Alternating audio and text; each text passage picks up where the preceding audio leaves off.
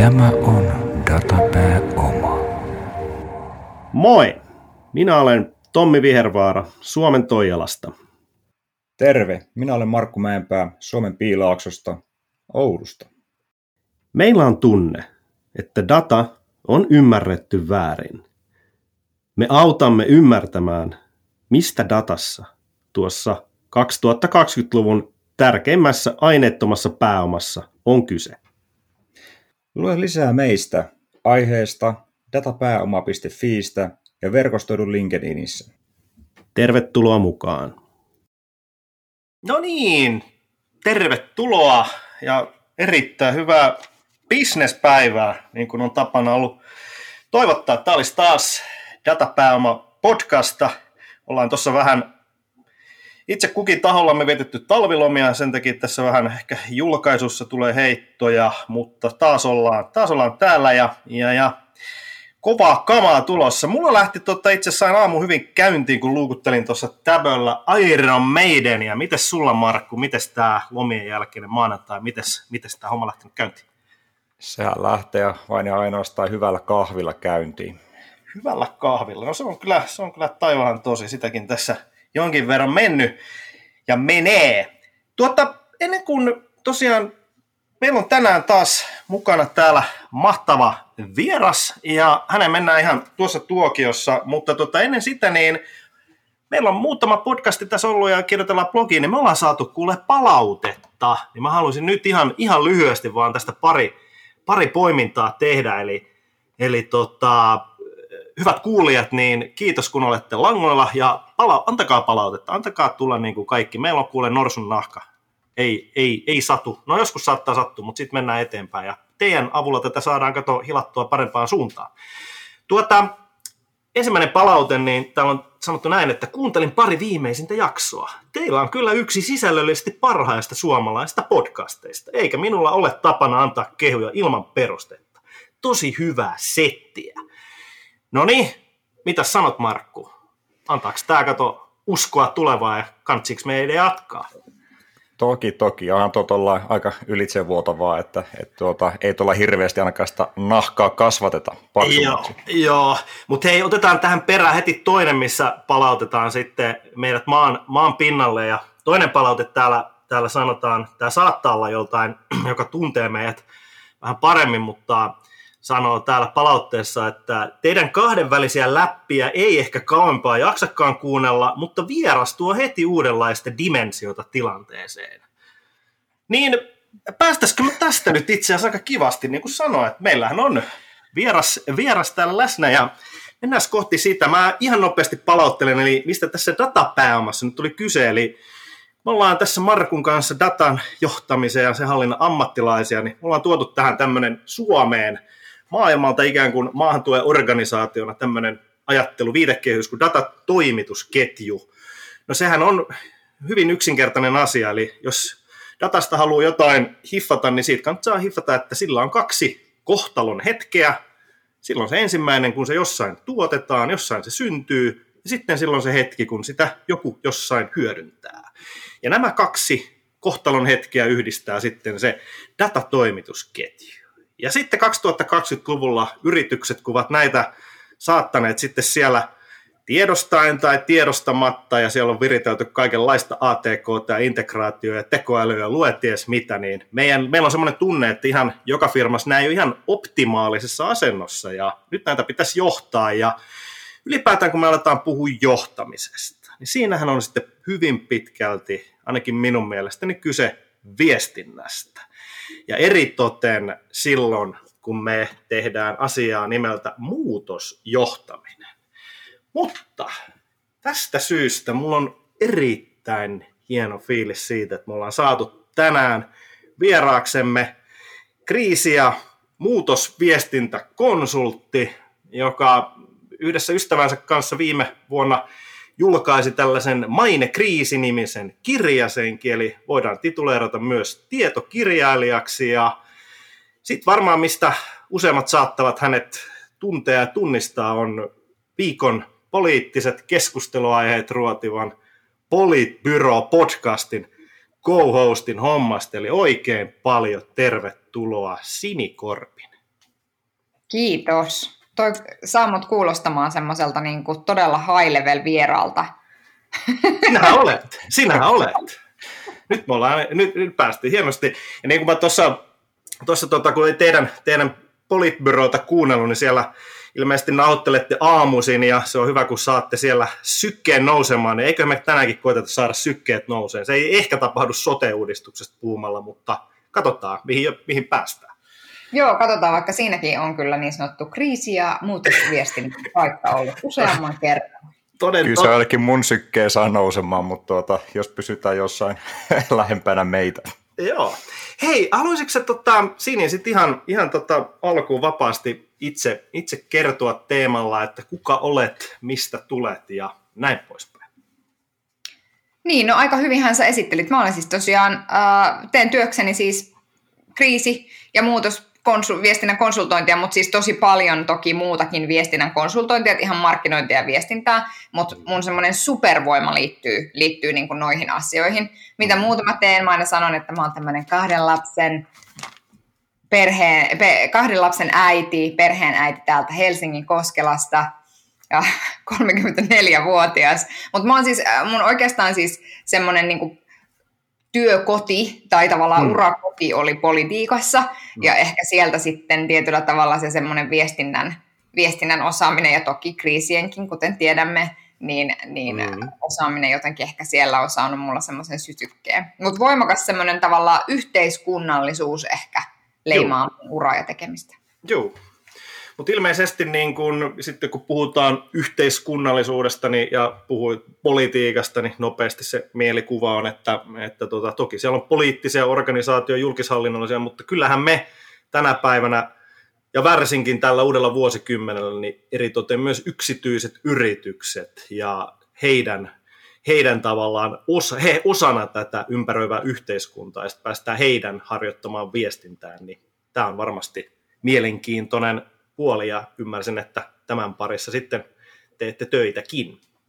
Todellakin, ja siis se, että itse vaikka on siis se poliittinen, tai on olemassa se poliittinen tausta ja muuta, niin kyllä se ehkä, mitä mä vuosien aikana on jotenkin hahmotellut mielessäni, on se, että poliittiset innovaatiot tai tavallaan yhteiskunnalliset innovaatiot syntyy paljon nopeammin yksityisellä puolella ja yrityksissä kuin politiikassa. Että valitettavasti politiikassa jotenkin tuntuu, mä toivon, että se aika ei ole ikuisesti ohi, mutta semmoinen isojen ajatusten ja ideoiden aika tuntuu olevan jotenkin ainakin nyt hetkellisesti ohi, ja yritykset on ottanut tosi paljon roolia siinä. Joo, toki sitten ne on varmasti myös aina historiassa menneet silleen, että no, mehän ei voida sanoa, mutta onko aina tuntunut siltä, eiköhän tämä ollut tässä, ja eikö 90-luvun alussa jo Fukuyama, kun hän oli, että historian loppu ja tällä nyt mennään, ja no, mites kävi, mutta katsotaan, mitä huomenna tapahtuu ensi viikolla. Mites jos mennään tähän ihan pihviin, eli johtamiseen, muutosjohtamiseen, ja ennen kaikkea sit siinä, kun puhutaan asiasta nimeltä viestintä, niin näiden kahden asian merkitys toisilleen. Mä jotenkin itse tätä tässä sanoitin ja jotenkin ajattelen yin et yangia, voiko olla johtamista ilman viestintää ja onko itse asiassa johtaminen muuta kuin viestintää, niin miten sä lähtisit, Sini, tätä avaamaan? No mä ajattelen sillä tavalla, että jos ajatuksena on se, että muutokset vaikka organisaatiossa syntyy yhä useammin siten, että ihmiset ottaa omistajuutta siitä, mitä ollaan tekemässä, ja sitten vie sitä asiaa siinä omassa rootelissaan ikään kuin eteenpäin, niin jotta ne ihmiset ymmärtää, että mikä se on se asia, mitä heiltä odotetaan, ja ne asiat, mitä heidän pitäisi saada aikaiseksi, niin se on mitä suurimmissa määrin kommunikaatiokysymys. Jos ihmiset ei ymmärrä, miksi asioita tehdään, ja se ymmärrys on hyvin harvoin kiinni niin kuin tämmöisestä tavallaan älyllisestä ymmärtämisestä, ja yhä enemmän kiinni siitä, että onko kerrottu ikään kuin siitä, että mihin suuntaan tässä ollaan menossa, niin sitä muutosta on musta turha johtajana odottaa. Et siinä mielessä mä ajattelen niin, että taitavimmat johtajat on niitä, jotka on kaikkein parhaita myöskin sanottamaan sitä, että mihin me ollaan menossa. Kyllä.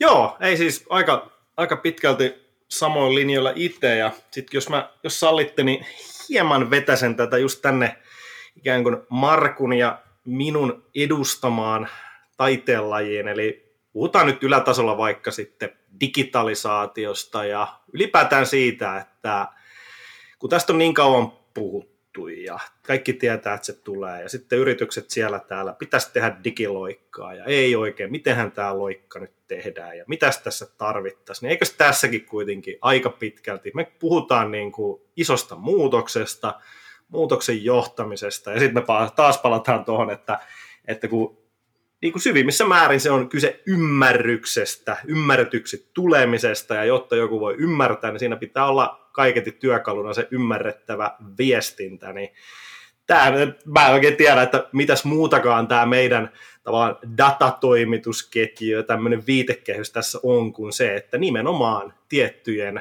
2020-luvulla niin kuin pikkuhiljaa niin kuin perusasioiden niin kuin ymmärryttäminen niin kuin hyvin sitten laajalla skaalalla yritysten johtoa, ja sieltähän se lähtee. Onko Markulla jotain tässä vaiheessa?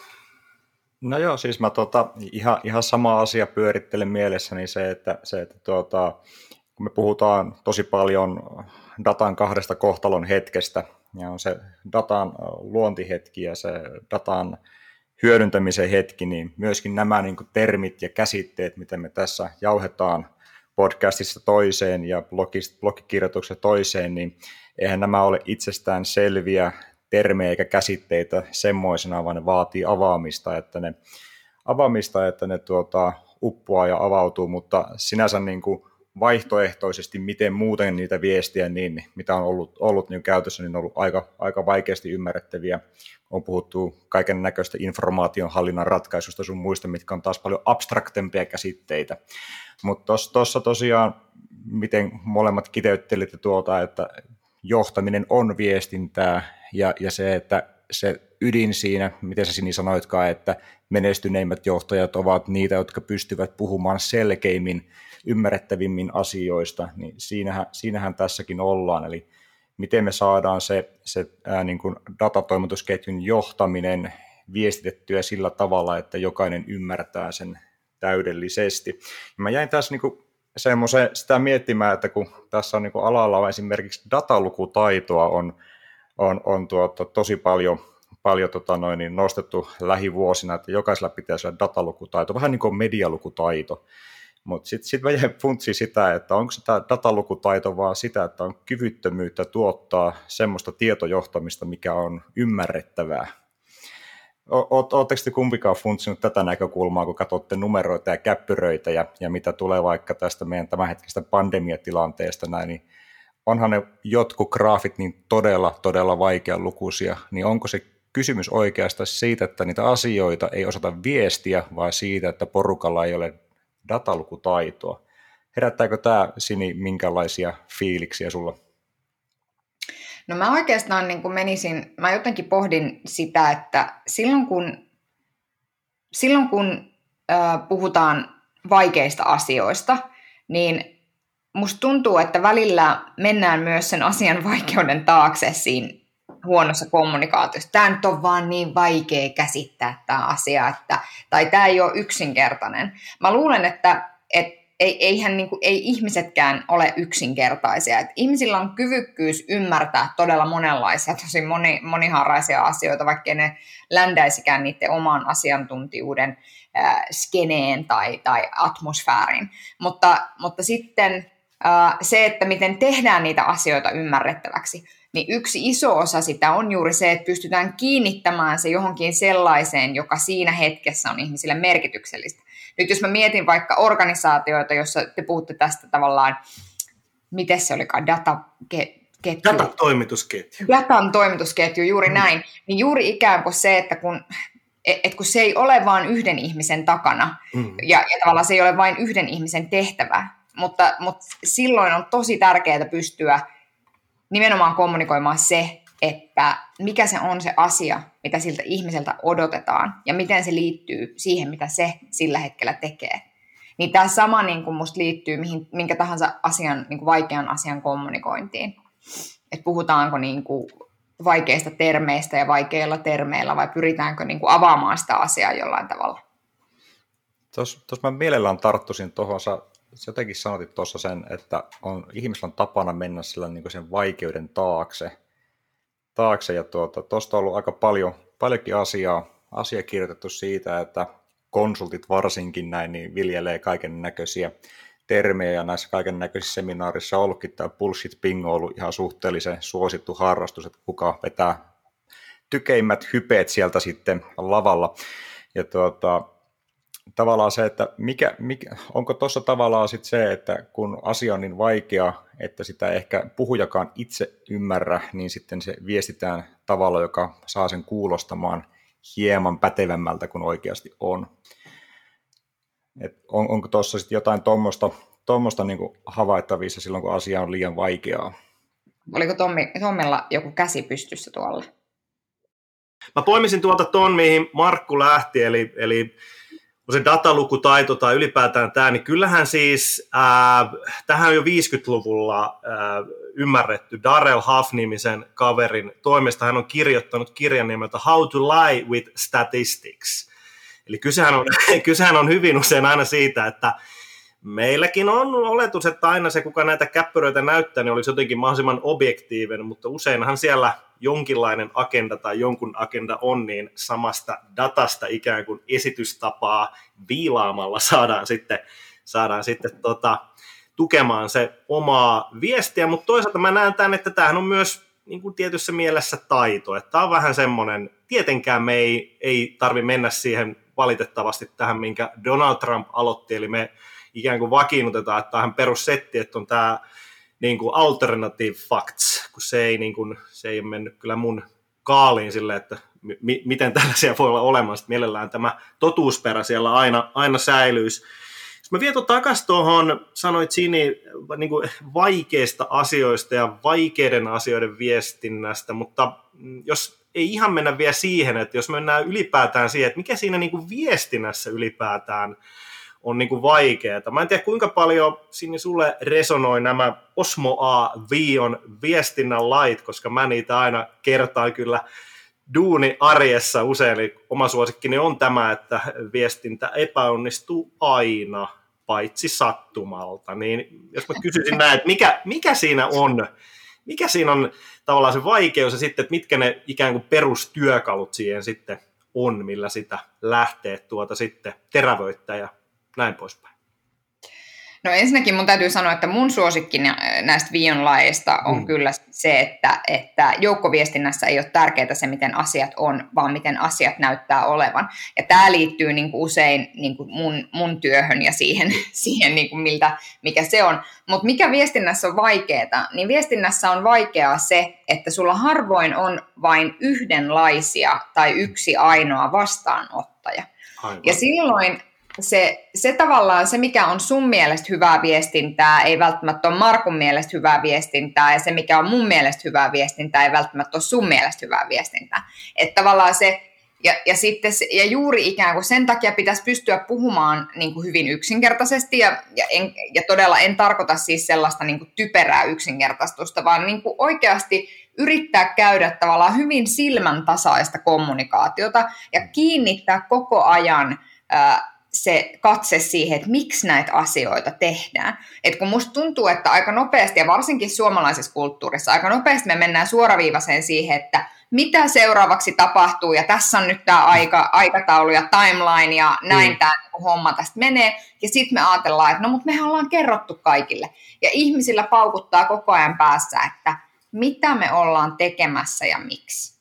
Ja musta tuntuu, että sen takia siis tarinankerronta on itsessään ajoittain, siis kyllä mä niin kuin tunnustan, nyt viime aikoina on puhuttu tämmöisestä tarinoiden vaarasta ja tarinankerronnan vaarasta, ja siitä, että miten rakennetaan tämmöisiä sydäntä särkeviä tarinoita, jotta ikään kuin saadaan edistettyä jotain omaa agendaa. Vihreäthän on hirveän taitavia hyviä tässä, mutta mun mielestä se semmoisen narratiivin kertominen siitä, että mikä on meidän niin kuin tavoitetila, millä tavalla tämä, mitä te nyt ympärillänne näette, on erilaista kuin nyt, ja että mitä me sillä yhdessä saavutetaan. Ja sitten me mentäisiin vasta ikään kuin siihen, että seuraavat toimenpiteet X, Y, Z.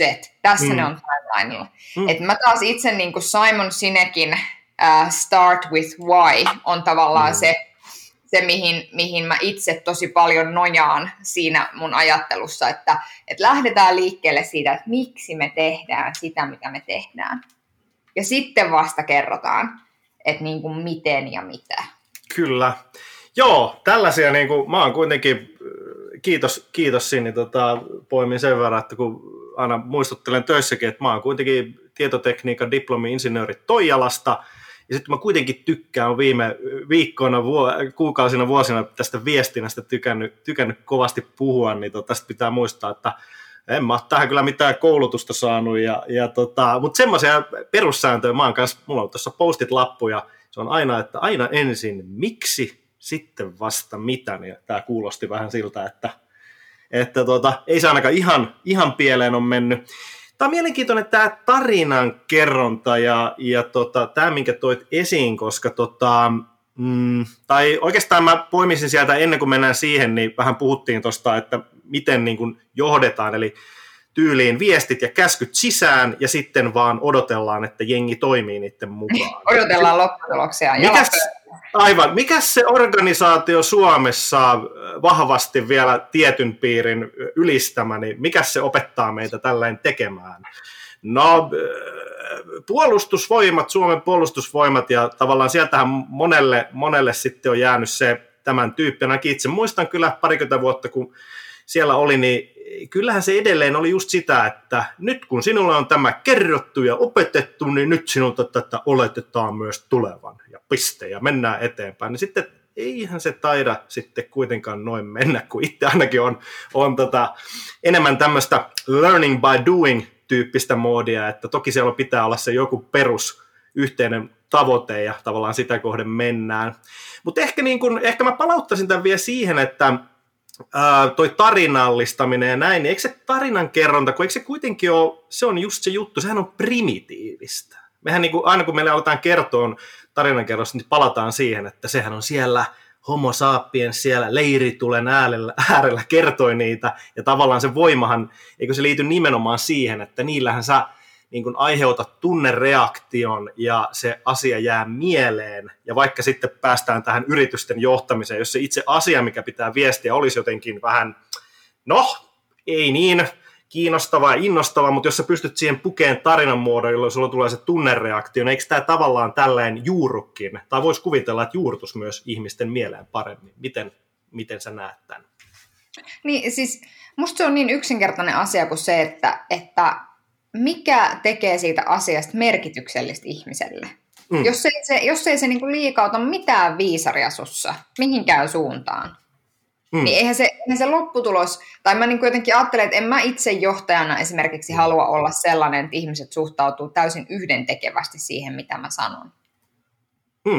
Musta se on niinku myös ikään kuin siinä mielessä voi niinku kysyä itseltään, että haluanko mä herättää sellaista merkityksellisyyden tunnetta, haluanko mä herättää sitoutuneisuuden tunnetta tässä sillä, mitä me ollaan tässä niinku tekemässä. Et sillä tavalla, ja myös niinku näkee tietysti tosi paljon tässä tämmöisessä, että jos mä mietin nyt vaikka sitä, että organisaatiossa ruvetaan vaatimaan uudenlaisia asioita, nyt vaikka suhteessa tähän datatoimitusketjuun tai muuhun, niin jos tavallaan sulla on se tunne siitä, että mä en taju, miksi tämä, niinku, mitä tässä niinku tapahtuu, ja mulla on ehkä se tunne siitä, että tämä on vaikeaa ja tämä on hankalaa, ja mun pitää mennä tässä jollekin epämukavuusalueelle.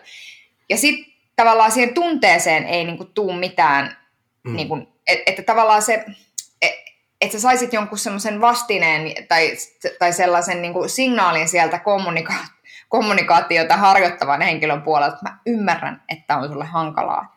Mutta kun me tehdään tämä yhdessä, niin siinä bisneksessä, mitä sä liidaat, tai siinä tiimissä, missä sä oot, niin seuraavanlaiset asiat helpottuu. Ja sitten se taas tarkoittaa sitä, että mitä voidaan tehdä uusia investointeja tai uusia uramahdollisuuksia ihmisille tai mitä ikinä. Että se tunteen tunnustaminen tietyllä tavalla on ehkä vähintä, mitä siinä kommunikaatiossa voi tehdä. Ja sitten mä usein huomaan, että sellaisissa organisaatioissa, jotka on isosti kriisissä, niin sellaisissa organisaatioissa, jos toinen osapuoli puhuu tunteesta ja toinen osapuoli puhuu järjestä, niin ne puhuu toistensa ohi. Ja sen takia se tavallaan semmoiset perus niin kuin tarinankerronta taidot, enkä nyt tarkoita semmoisia kerro isoisää, minkälaista lapsuudessa se oli tyyppistä, vaan siis semmoinen perus niin kuin empatiakyky ja narratiivien kertominen ja muu, niin se on tärkeää. Joo, ja sitten me päästään ehkä niin kuin, mä oon tuolla, ei mennä sen tarkemmin, mutta kun oma henkilökohtainen vahva mielipiteeni just siitä, että minkälaisia ovat itse asiassa 2020-luvun johtajan taidot, niin kuin minä korostan niitä digi- ja data tavallaan ymmärrystä, mutta sitten me tullaan toiseen hyvin tärkeeseen, eli niin kuin sanoit, empatiakyky, eli ymmärtää ja pystyä, niin kuin kyky asettua sinne sitten kun sä viestit johonkin ja oletat, että jotain muutosta tapahtuu itse asiassa sinun ulkopuolella, niin pitäisi ymmärtää jollain tasolla, jos pystyä menemään ja pistämään se hattu päähän, kelle sä viestit siinä.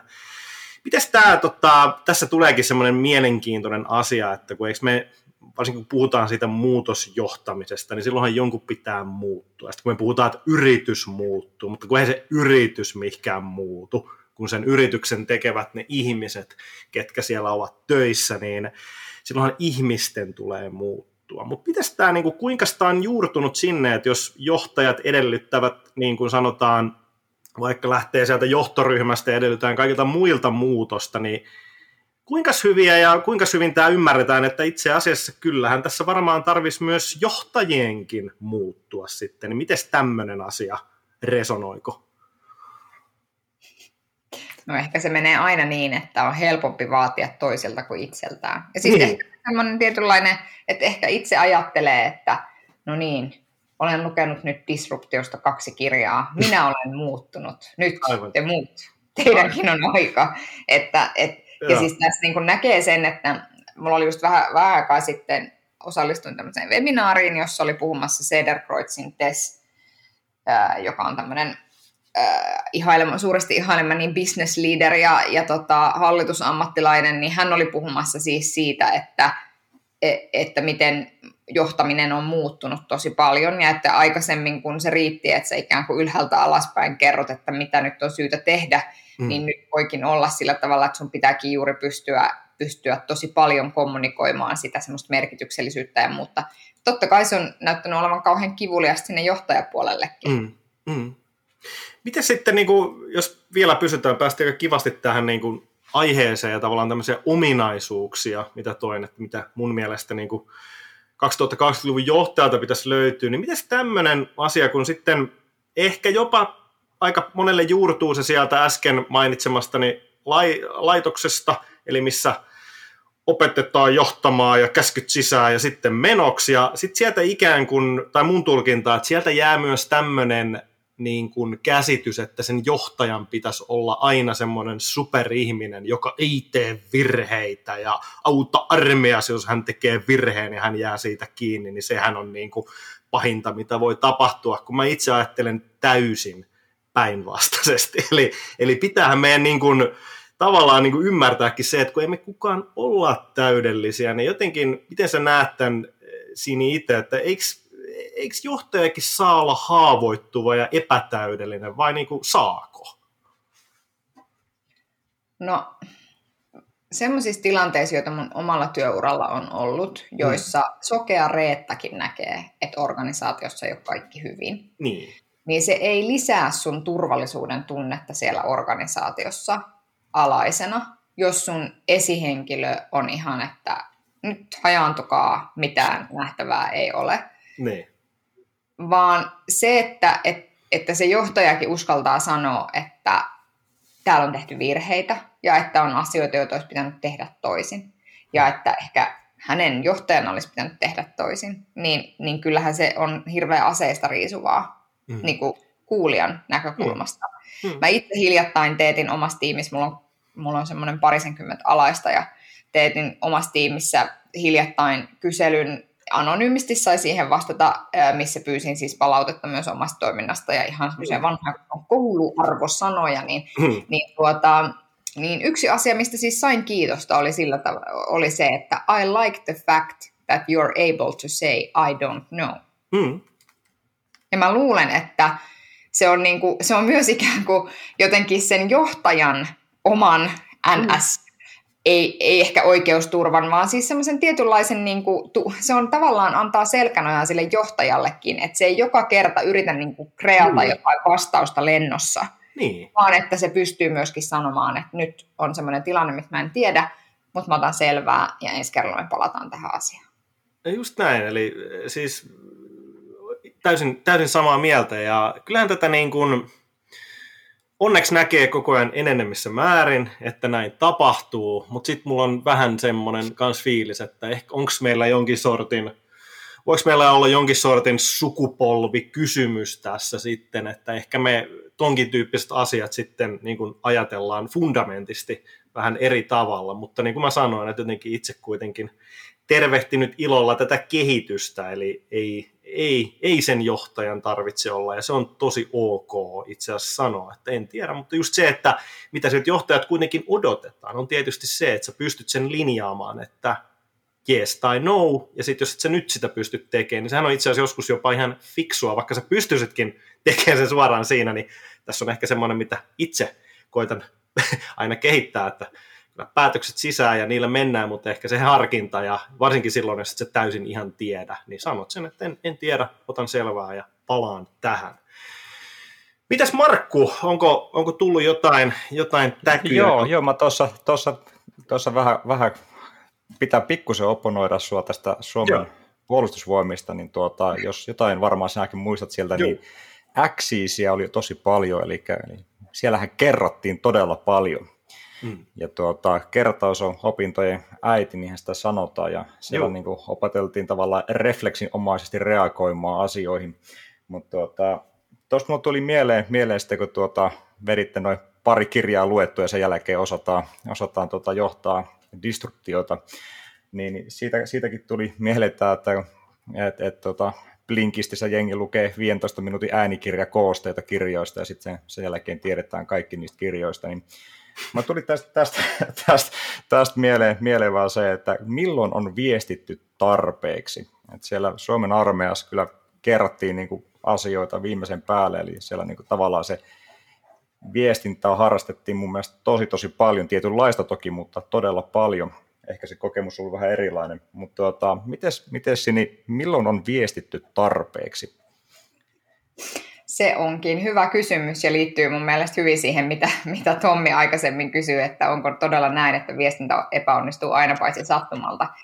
Juuri näin. Paljon siitä vastaanottajaporukasta, mutta musta tuntuu, että siinä tulee aina semmoinen harha, että usein se porukka, joka viestii organisaation sisällä vaikkapa muutoksista, on sellaisia ihmisiä, jotka on itse tehneet tosi paljon töitä, A, sen muutoksen suunnittelun ja B, sen muutoksen viestinnän suunnittelun kanssa. Silloin siinä syntyy semmoinen harha, että mehän ollaan puhuttu tästä aiheesta ihan persaatunasti. Ja sitten susta tuntuu siltä, että kun sä järjestät 2 henkilöstöinfoa ja sitten on vähän, tiedätkö, intrassa jotain ja lähtenyt ehkä joku henkilöstökirjekin aiheesta, ja sitten sanottu, että tiimeissä käykää tämän viikon tiimipalaverissa tämä asia läpi. Niin sitten sulla on semmoinen olo, että no niin nyt kaikki tietävät ja kaikki ymmärtävät. Tosiasiallisesti siinä vaiheessa, kun itsestä tuntuu siltä, että mä tälleen koulutettuna papukaijana tässä nyt sanon tätä asiaa, niin sä oot ehkä tavoittanut sun ihmiset kevyesti. Ja se ei vielä tarkoita sitä, että he todella ymmärtäisivät, miksi näitä asioita tehdään. Ja siis ehkä sellaista jotenkin peukalosääntöä on hirveän vaikea antaa, että no niin, sä olet viestinyt tarpeeksi, kun sulta on lähtenyt 3 intraviestiä ja kun sä oot 4 tilaisuutta järjestänyt. Mutta mä jotenkin itse pyrkisin myöskin mittaamaan tätä siellä organisaation sisällä. Varsinkin jos tapahtuu isoja muutoksia, tulee isoja odotuksia siihen, miten ruvetaan keräämään vaikka dataa tai miten ruvetaan toimittamaan dataa tai mitä ikinä. Niin silloin kannattaa myöskin ottaa semmoisia checkpointteja, jossa sä kysyt ihmisiltä. Oot sä saanut riittävästi tietoa? Ymmärrätkö sä, miksi tätä muutosta tehdään? Onko sulla jotain kysyttävää? Ja sitten se, että ihmisillä on mahdollisuus todellakin kysyä ja myöskin kertoa, että mitä ne siitä tilanteesta ajattelee ja mitä ne siitä tilanteesta tuntee. Ja vielä sokerina pohjalta, jos sä pystyisit vastaamaan näihin kommentteihin. avoimesti. Eli jos joku kysyy sulta, että mä en näe, että miksi me ollaan tekemästä, tai eikö tämä ole ihan helvetin typerää, tähän menee paljon fyrkkaa ja kukaan meistä ei osaa tehdä tätä. Niin silläkin uhalla, että tuntuu siltä, että mä en oikeastaan halua vastata tähän liittyviin kysymyksiin, niin se kannattaa silti aina tehdä. Mä luulen, että paras tapa niin kuin onnistua tässä on se, että sä tunnet sun organisaation tosi hyvin. Että sä tunnet sen, että minkälaisia odotuksia niillä on sun viestintää kohtaan. Itse kun on töissä ylläri viestintä- ja johdon konsultointimaailmassa, niin meillä ne odotukset sitä kohtaan, että mikä on onnistunutta viestintää, on niin kuin todella korkeat. Ja sitten niin kuin ehkä jossain insinööritoimistossa, niin en mä tiedä, että siellä jos nopeasti saadaan kiinni siitä, että okei, toi on mun niin kuin rooteli tässä ja helvettiäkö tässä enää niin kuin käymään tätä tarinankerrontaa läpi, niin so be it. Että se vaihtelee organisaatioittain. Ja tietysti myös riippuu tosi paljon siitä, että minkä tyyppisestä muutoksesta on kyse. Onko se iso muutos, onko se pieni muutos, merkitseekö se niin kuin, onko se jotenkin iso niin kuin fundamentaalilla tavalla muuttaa jotain, mitä organisaatiossa tehdään. Mitä isompi se on, mitä enemmän se vaikuttaa, mitä enemmän sä tarvitset ihmiset mukaan tekemään sitä muutosta, niin sitä enemmän sun pitää niille viestiä. Kyllä. Joo, siis tuossa ehkä yhden kommentin tai esimerkin kautta kun tämä mun duunihan on siis rakentaa dataohjautuvaa organisaatiota. Tarkoittaa sitä, että ihmiset oppisivat hyödyntämään dataa, tietoa omassa arjessaan, joka sitten Kaleva Medialla tarkoittaa noin 700 henkilöä. Ja silloin on koko organisaation tavallaan siinä se, jolle se viestintä pitäisi mennä. Ja mulla on ollut semmoinen tapa, että mä kyselen ja että kuinka paljon meillä on sitä, mikä on sinulle tärkeintä, eli mikä Kalevan Medialla on tärkeää, niin on totta kai tila ja asiakkaat, ja sitten se, että mitä tuotteita ne tilaa, niin kun menet sinne ja organisaatio kyselet ja kuuntelet, että kuinka hyvin ihmiset tietävät siitä massasta, mikä on tärkeää, miten ne osaa puhua siitä, niin se antaa aika hyvän niin kuin happotestin siitä, että kuinka hyvin on onnistuttu sitä niin kuin, tietoa saamaan saavutettavaan muotoon organisaation sisälle. Ja toi on niin kuin yksi tapa, millä itse tulee testattua se, että miten hyvin se niin kuin osaaminen ja millä tavalla ihmiset löytää sen informaation, mikä on tarkoitettu sitten sen niin kuin arjen ohjaamiseen. Ja tossahan se viestintä on nimenomaan keskiössä, että miten sä viestit sen, koulutat ihmiset siihen, että miten sen informaation pääsee käsiksi. Mutta tuo on se haastava pala. Mitä enemmän ihmisiä, sen vaikeammaksi se muutoksen vetäminen menee. Tommilla on tuolla tassu pystys. Joo, hei, kiitos Sini ja Markku. Tässä ennen, meillä on vielä aikaa, niin yksi asia, minkä mä haluaisin ottaa vielä tähän keskusteluun mukaan on, sanotaan näin, että tuossa esittelyssä Sini kerroin, että olet Sara Lindström-nimisen ihmisen kanssa sitten kirjoittanut viime vuonna tällaisen kirjan kuin Mainekriisi, syöksy kierteeseen ja takaisin siiville. Tykkäsin tästä todella paljon ja mä poimisin sieltä sellaisen, tehän korostitte siinä paljon tätä asiaa, että sieltä pitää, kun kriisi viestitään, niin pitää tunnistaa, että mikä on se ydinongelma, mistä tämä kriisi on ikään kuin, mikä sen keskiössä on, niin menikö tähän asti oikein varmistaa? Kyllä, hyvä. Vaan. Joo, hyvä. No sit mä taas sain sulta tuossa taannoin, niin kuin mä sanoin, että mä oon tämmöinen itseoppinut viestiä ja mä halusin niin kuin kirjallisuutta, että millä mä pystyn sivistämään itseäni ja näin, niin sä suosittelit tätä Kirsi Pihan Rytmihäiriö-nimistä kirjaa, Tartu mahdollisuuksiin tai kuole. Niin Tämä on siis todella loistavaa kamaa, koska mä löydän täältä niin paljon niin kuin tarttumakohtia itseeni niin kuin, ja hetkiä ja muuta, mutta täällä puhutaan sitten tällaista ydinviestistä. Niin onko nämä niin kuin sukua tavallaan keskenään? Eli äsken me puhuttiin sit viestinnän vaikeudesta ja sitten vaikka se muutosjohtaminen, niin pitääkö sieltäkin löytää ja terävöittää se ydinviesti? Ja jos ei sitä onnistu tekemään, niin onko sillä sitten onnistumisen edellytyksiä? Niin siis ydinviesti vastaa ehkä enemmän kysymykseen, mikä on se asia, minkä sä haluat uskovat, että jokainen ymmärtää tästä asiasta. Juu. Se on niin kuin näin. Juu. Ja muutostilanteissa se on siis ehdottomasti kyllä. Ja mä itse ajattelen, että sen ydinviestin pitää kummuta sieltä, miksi asioita tehdään. Kyllä. Ja sitten tavallaan ydinongelma on niin kuin enemmän semmoinen, se on tavallaan se ristiriita, joka on sun toiminnan ja sun sidosryhmien sua kohtaan pitämien odotusten välillä. Ja se ristiriita, joka tulee näkyväksi, on niin kuin ikään kuin se ydinongelma. Joo, ei sen takia mä halusin tuossa varmistaa, mutta jos ei mennä siihen kriisiin sen enempää, toki näitäkin voi sitten varmaan muutostilanteissa tulla, mutta jos miettii sitä muutosjohtamista ja palataan siihen ydinviestiin, niin eikö se ole nimenomaan sitten sen viestijän ja nimenomaan taitolaji, että sitten se ehkä monimutkainenkin ja pitkällä aikavälillä tapahtuva muutos, niin jos sä pystyt sen ikään kuin kiteyttämään johonkin, onko se sitten joku yksittäinen lause, 2 sellaista, tai sitten vaikka joltain poliitikolta tutut 3 pointtia, niin miten sä tän näet? Eikö tämä aika hyvä työkalu sitten kuitenkin sen viestin läpi? Kyllä se on siis, että ikään kuin sen ajatteleminen juuri se, että mitä tässä tavoitellaan, niin kuin, eli miksi tässä ollaan niin kuin pitkällä tähtäimellä, ja sen niin kuin tiiviisti, että ehkä sen ydinviesti, niin kuin parhaimmillaanhan se on joku tosi selkeä, niin kuin se voi olla lause tai muutama sanakin, mutta mä ehkä itse ajattelen sen niin, että sen pitäisi olla sellainen asia, mikä sä kykenet muistamaan, niin että joka ikinen kerta, kun sä niin kuin viestit siitä asiasta, olipa kyse tiedotustilaisuudesta tai sisäisestä tiedotteesta, jonka sä kirjoitat, tai infra-uutisesta tai henkilöstötilaisuudesta. Joka ikinen kerta sun pitäisi pystyä ajattelemaan niin, että tämä on se asia, mitä mä kommunikoin. Ja sun pitää päästä niin kuin sanoa se ihan muutaman kerran, niin silloin sä niin kuin onnistut viestimään sun ydinviestin mukaisella tavalla. Kyllä.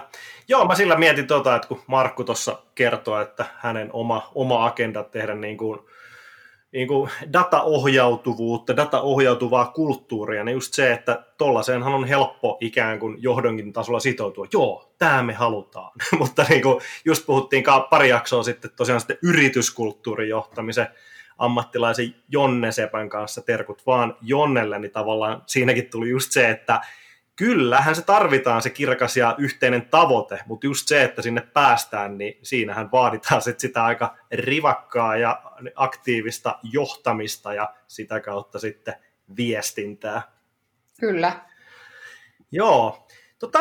Ehkä semmoinen vielä, mihin haluaisin tässä ehitään vielä meneen, niin nyt jos mietitään tätä, niin kuin, miten tämä maailma on muuttunut, kun meillä on teknologinen kehitys ja digi ja data ja somet ja kaikki, eli kun se niin kuin isoin muutos, mikä tässä on kuitenkin tapahtunut, on se, että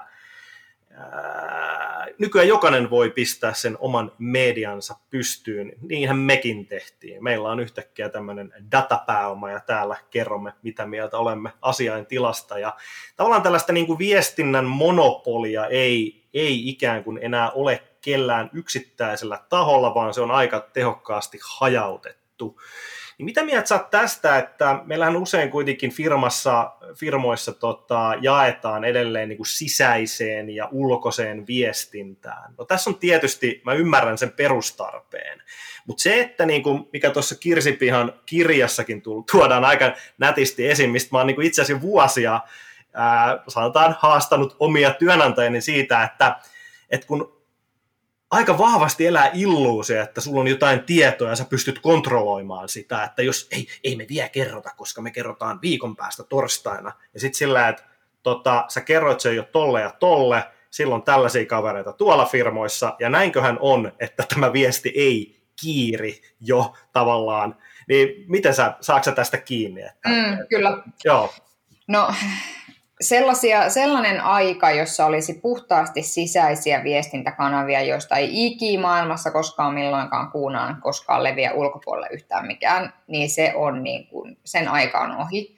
Työntekijöitä ei voi myöskään mun mielestä käskeä hiljaiseksi. Et voi sanoa nyt absoluut, että kommentoi, vaan sun täytyy pyrkiä itse viestimään tavalla, joka tekee kynnyksen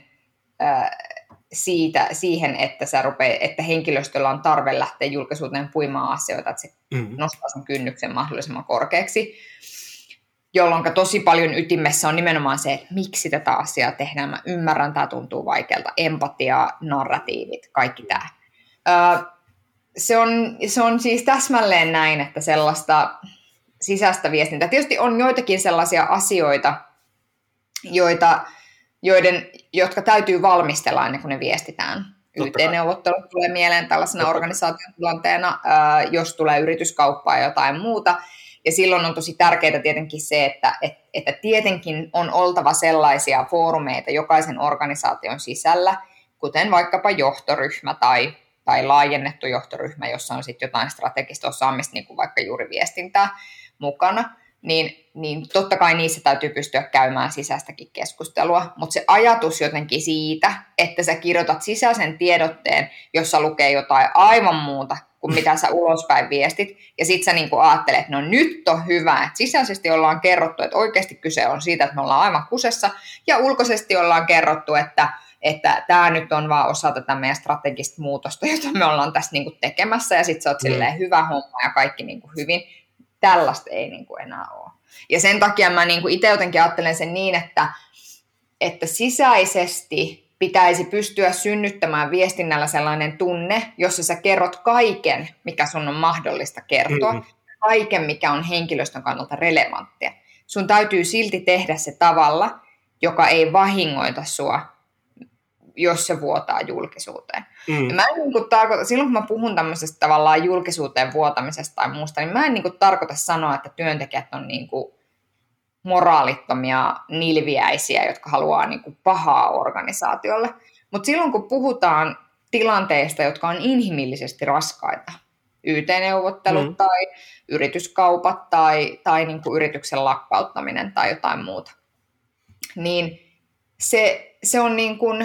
se on osa ihmisen coping-mekanismia, että se puhuu siitä asiasta esimerkiksi läheistensä kanssa.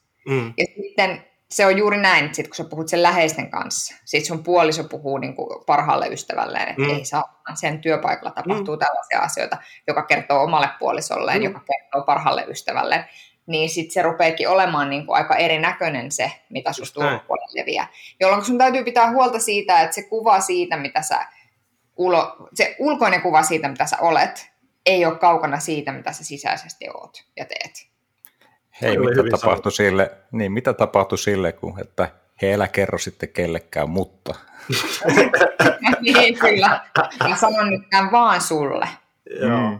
Ei siis, mä itse olen periaatteessa nauttinut tästä ajoittain tästä tilanteesta. Kun mä sanoin, että mä oon jo vuosia hiffannut tämän, ja sanotaan, että kai me jonkin sortin diginatiivi on, niin kuin nyt vajaa 40 toijalainen diplomi-insinööri voi olla. Ymmärrän, että tuolta tulee seuraava sukupolvi, ja mä oon heidän silmissä tietysti ihan kalkkis. Mutta sanotaan, että mulla on tämmöinen esimerkki, että kun mä oon tässä nyt nauttinut, kun mä oon saanut konsulttiaikojen jälkeen olla asiakkaan puolella, ja mä oon jos jonkinlaisia myyntiräppejä kuunnellut ja yritysesittelyitä, ja sitten kun nämä konsulttiyritykset selittää, että heillä on tällaista ja tällaista osaamista, joo, okei, noin monta, 20, okei. Sitten kun mä menen samaan aikaan kuin palaverinkin aikana meidän LinkedIniin ja alan katsomaan heidän työntekijöiden tietoja. Tämähän on täysin julkista tietoa. Siellä, miten ihmiset sanovat, mitä he osaavat. Sitten kun mä en löydä ensimmäistäkään tällaista konsulttia sieltä, niin sitten on aina silleen, että näinköhän on. ja tämän tyyppisiä, näissä on aina ihan mielenkiintoisia tilanteita. Ja vice versa, että niin kuin sanotaan sen konsulttiyrityksen näkökulmasta, ei se tarvitse konsulttiyritys, vaan niin kuin ymmärtää tämä, että kyllä se, niin kuin, se monopoli siihen, että sinä päätät, mitä sinusta puhutaan ja miten, niin se on taakse jäänyttä aikaa. Ehdottomasti, ehdottomasti. Kyllä, siis se on täsmälleen näin. Ja se ainoa asia, mistä sun täytyy pitää huolta, anteeksi kun keskeytin. Ei kun anna mennä. Tämä on minulla innostuksen aihe suuresti. Se ainoa asia, mistä sun täytyy pitää huolta, on se, että sä et ole poissa keskusteluista. Just näin. Että se tavallaan, että jos susta puhutaan, jos susta käydään keskustelua, niin se, että sä oot turpakii, ei ole koskaan hyvä ratkaisu. Se ei suojele sua, vaan se vahingoittaa sua. Kyllä, joo. Koska silloin se tavallaan se agenda ja se, miltä asiat näyttää, on jonkun ihan muun käsissä kuin sun. Joo, ja siis tuossa vielä palaan siihen tuohon rytmihäiriökirja, niin sen puhutaan just näistä mahdollisuuksista ja tavallaan nimenomaan ne tulisi nähdä positiivisena, että sulla niin kuin ulkoiset tekijät aiheuttavat uuden mahdollisuuden, mihin sä itse asiassa aktiivisena viestinä sun etujen mukaista on tarttua kiinni ja tulla sen kautta niin kuin näyttäytyä positiivisesti, mutta myös sitten just toisinpäin, että et sä voi mennä siihen, että nyt kun tuolla sanotaan, että mun mielestä VR on puhunut tästä hyvin siis taannoin, kun heillä oli isoja ongelmia täsmällisyyden ja muiden kanssa, ja sitten kun ne ihmiset ovat siellä somessa ja keskustelevat siellä, niin kyllähän sieltäkin jossain kohtaa ymmärrettiin, että meidän olisi varmaan hyvä olla tuolla seassa, puhumassa ja kuuntelemassa ja käymässä sitä keskustelua. Mun mielestä tämä on hieno esimerkki just tästä, että vaikka ehkä oli aiemmin oletettu, että meidän täältä nyt lyödään tiedotteita kerran kuussa ja näillä mennään, niin tuossa niinku konkreettinen esimerkki siitä, että ei tämä taida enää maaliskuussa 2021 toimia. Juurikin näin. Mutta tämä on niinku selvästi semmoinen, niinku, ja kun miettii ylipäätään viestinnän asemaa organisaatioissa, niin vasta ihan viime vuosina musta on ruvennut näkymään se, että viestintä, eli ei pelkästään markkinointi. Markkinointihan on luonteeltaan aika taktista. Kyllä. Siis tavallaan sitä markkinoinnin roitto hirveä, nyt tietysti joku markkinointiammattilainen kuuntelee tätä ja pahoittaa mielensä, mutta ei se mitään. Mutta siis sehän on tavallaan luonteeltaan aika taktista. Sitten kun sulla on niinku paikoillaan niinku sun tavoitteet, että me halutaan kasvattaa myyntiä, saavuttaa näin paljon niinku näkyvyyttä ja muuta vastaavaa, niin sit sen kun rupeat niinku toteuttamaan. Mutta sitten niinku viestintä on musta luonteeltaan usein strategisempaa, koska sillä pitää pystyä rakentamaan positiota.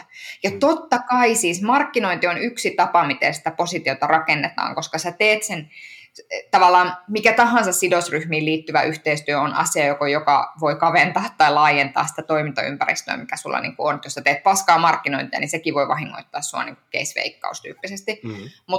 Mutta sitten niin kun, viestinnällä, kun pitäisi pystyä rakentamaan, sillä pitäisi pystyä tavallaan rakentamaan sitä mainetta. Ja sitä mainetta ei rakenneta markkinoinnilla, vaan se rakennetaan viestinnällä. Niin musta on ollut viime aikoina hyvä kehitys se, että viestintä on ollut edustettuna johtoryhmässä. Kyllä. Koska perinteisesti viestintää on pidetty semmoisena niin kuin tukitoimintona tavallaan. Pojat eka päättää johtoryhmässä tai saunaillassa, että miten tehdään, ja sitten viestinnän tytöt tulee silleen kirjoittaa tiedotteen. Ja that's it. Mutta se ei toimi enää tänä päivänä niin. Juu, ei.